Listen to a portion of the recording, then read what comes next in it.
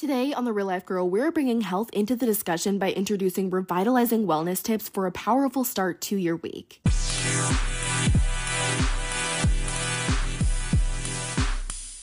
Welcome to The Real Life Girl, or welcome if you are new. My name is Bianca and I am your host, and today we are talking about wellness tips that'll help you kickstart your week on the right foot.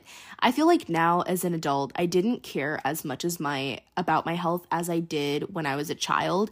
You don't really think about how many calories that brownie has or what not exercising for your whole life really does for you as much as you do into your adulthood. And I feel like that's where I am in my life. So I thought, why not bring health into the table discussion and talk about some really powerful health tips that have really improved my life. Before we start today's episode, I have a special announcement. I have just launched my new guide called Breaking Free: A Journey to Freedom. This step-by-step guide empowers you to break free from the grip of lust and pornography and reclaim your authentic self. It's been so inspiring watching women in our community take advantage of this opportunity to take their power back in Christ and reclaim something that was once an obstacle but now becomes so effortlessly to them, with accountability questions, guiding resources, and workbook journaling prompts that you can do on your own or with a friend. This week, I'm holding a 33% off flash sale, and you do not want to miss it. So right now, you can get the guide for just $10 by going to thereallifegirl.com. You want to run and not walk for this sale because I'm so excited to take this journey with you. All this info will be in the show notes, and now onto the episode.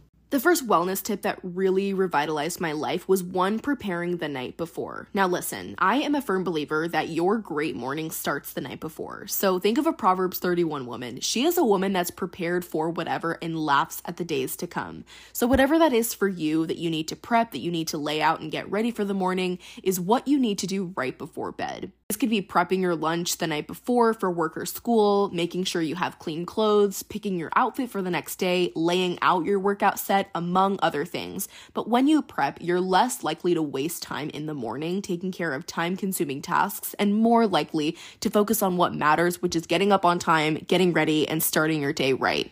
I don't have to lie in bed anxious, awaiting the morning, thinking of what I need to do because I've already done it right after. And I find that when I prep everything, my morning just goes so smoothly, and honestly, the time passes me by. Now that everything is prepped, let's take a look at what your priorities are when it comes to bed. Because if sleep is not one of your priorities, we have some work to do. And this leads me into something that happened to me earlier this week that I would really love to share with y'all. So it was Tuesday morning, and because I went to bed late the night before on Monday, I did not want to wake up at 5 a.m. Now, I've been waking up at 5 a.m. for the past year. In previous years, I've woken up at 4 a.m., so I'm pretty much the early bird, but sometimes it can take a lot of willpower for me to want to wake up early. So this morning, I was praying for strength. I was asking the Lord to deliver strength to me, and I decided to give in. So I slept in, and I was like, you know what? I'm going to set an alarm for 8 a.m. So I set an alarm on my Echo, and I set this alarm, except I missed this alarm, and I did not wake up until 11:30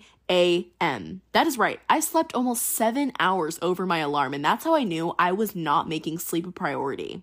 So I made this pledge to myself that this night forward, I was going to prioritize sleep by going to sleep when I said I would and waking up when I said I would, kind of like keeping a commitment to myself. And the rule of thumb here is getting at least 7 hours, but a bonus tip if you get more than 8, and making every minute count.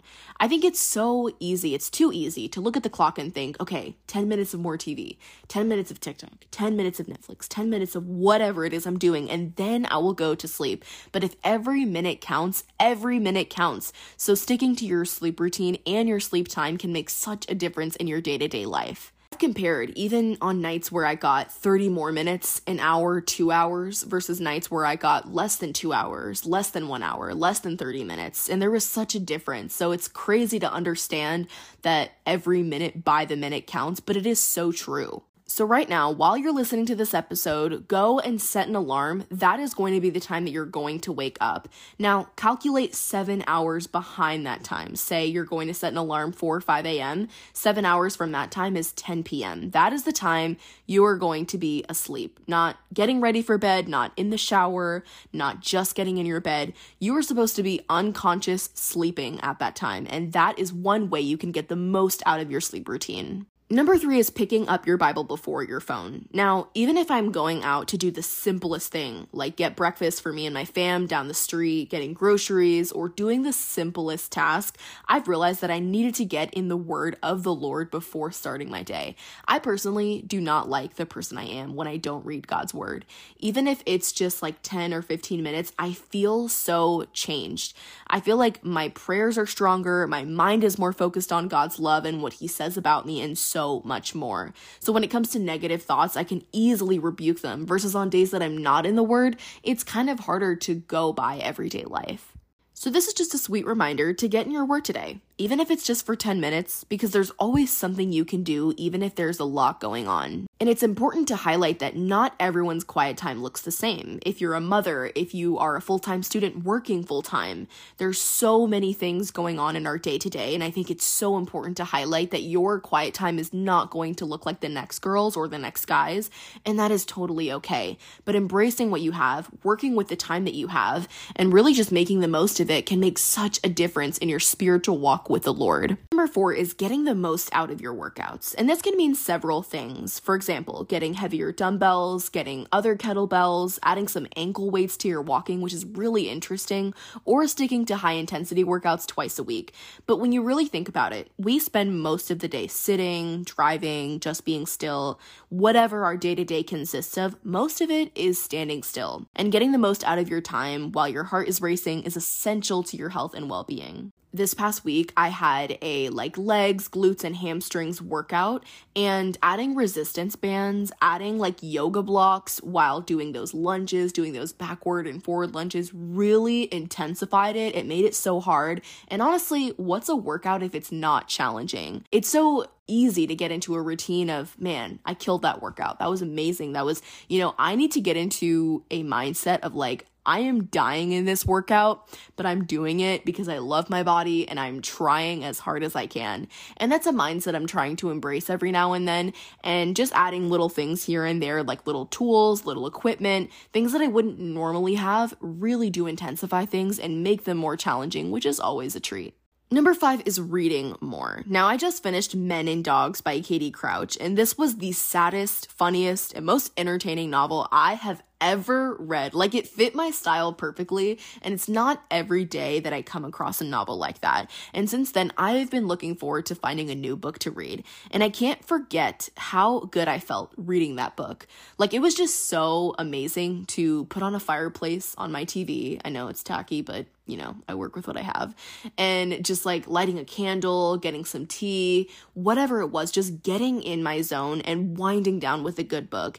And I was away from the screens and electronics, so I wasn't really focusing on social media or work. And I forgot what my life was at the time. And I experienced what it meant to be lost in such a good book. So whether you like a physical book or reading digitally, I have great resources to be able to find both kinds and find them affordably. So when I'm looking for a physical book, here's the rule of thumb that I follow. I either look for books at Goodwill, books at Target, or books on Amazon. Books at Goodwill, the most I've paid for them, $3 tops. And most of the time, they're hardbacks too, so I don't have to deal with any paperbacks that have wear and tear. Most of them are really good quality, and they've just been collecting dust on people's shelves for years that people just donate them. So I think Goodwill is such a good place to start. And Target also has very good hardbacks, obviously new. And I think the most I paid for a book at Target was probably $10 to $15 at most. And I also really love shopping books on Amazon because I have an Amazon Prime membership, so I get shipping free, but also it's just so easy to find books at a lower cost. A lot of the time, Amazon sellers will resell paperbacks at a lower price if it's lightly used or just lightly dealt with, things like that. And most of the time, there's not even that much wear and tear. So a lot of the time, I try to look for the lower cost options, which can be often paperbacks or books that have been lightly used. Now, if I'm wanting to read digitally, here is the rule of thumb that I follow. So first, I look on Apple Books, which has a very wide selection of Audible books, of free books, and paid books. So a lot of the time, I'm looking at the free books, and I love true crime, and I love thriller, and I love sci-fi. So a lot of the time, I'm peeking into those sections. But most of the time, I'm looking at Audible books and what I can find. And I even did an Audible trial subscription earlier last year, and I bought a free book, and I loved it. It was okay, but I just really can't do Audible Audible books. I find myself zoning out, and I know that these books can be really helpful to someone who just like reads a whole page and doesn't even know what they read because they were zoned out the whole time. But I find myself doing the same thing with Audible books. So this year, I'm trying to adapt more and really focus and zone in when I am listening to a book versus reading it, but I find that reading just works a lot better. So I always take a peek at Apple Books and what they have in store, but I'm also on Amazon, and a few good books that I've gotten on there. My devotional, Unshakable by Christine Caine, which I'm still going through. It's a 365-day devotional. I also got the Divergent series on there, which I'd never read the Divergent series. I'd just seen the movies, and the book just went into so much detail, and I probably wouldn't have been able to find that anywhere else because it's such a good series that everybody watches. I also checked out Unglued and my She Reads Truth Bible, which I don't know if that would count, but the reason I mention is because that Bible has a lot of like devotions and a lot of like author's notes, so I do kind of consider it as like, you know, the book genre, but those are a few books that I have grabbed on Amazon and I've enjoyed every single one of them. I really do love both versions of books, whether it's physical or digital, and as long as I'm able to get the most of the content that I'm reading by like annotating and taking notes, we are in the clear. So no matter what kind of book it is, as long as I can read it and absorb it and just enjoy it, I am good. So those are my revitalizing wellness tips for a powerful start to your week. I really feel that I'm able to dominate my week when I incorporate these into my day-to-day schedule and my routine, and it just really ensures that I get the most out of my life no matter what's going on, no matter what I'm going through, because I'm putting forth the discipline and the work up front. And as we conclude our afternoon outdoor walk together, let me know what you thought of this episode and if there are any tips that came to mind for you too. It was such a pleasure getting to connect and share with you today, and it got me all excited and kickling my feet and giggling and all that good stuff. And with that being said, I will see you in the next episode.